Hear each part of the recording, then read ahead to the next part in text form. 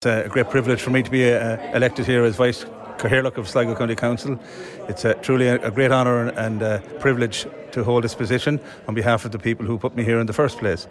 And I look forward to doing the best that I can for the people of the county, and particularly the people of the Sligo-Drumcliff Municipal District where I've been elected, A very busy year ahead as well, 11 months out from a local election too. Yeah, that's right, busy year in the run into the local elections. It'll be getting hot and heavy.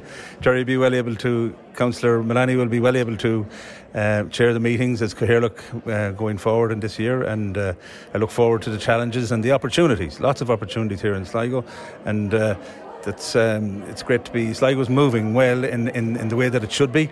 We work hard to do this work in the county to promote Sligo as being a world-class destination in which to live, invest and visit, and that's what we're here to do.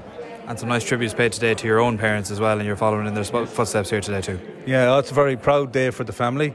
My father was first elected in 1979, and my mother took over then back in 1982, and she held the seat for 26 years, and it was a great privilege for me to be elected by the people of the Sligo-Drumcliff Municipal District again back in 2019, and I intend to hold that seat going forward, and it's great excitement going on the ground at the moment, and I look forward to the challenges in the local election.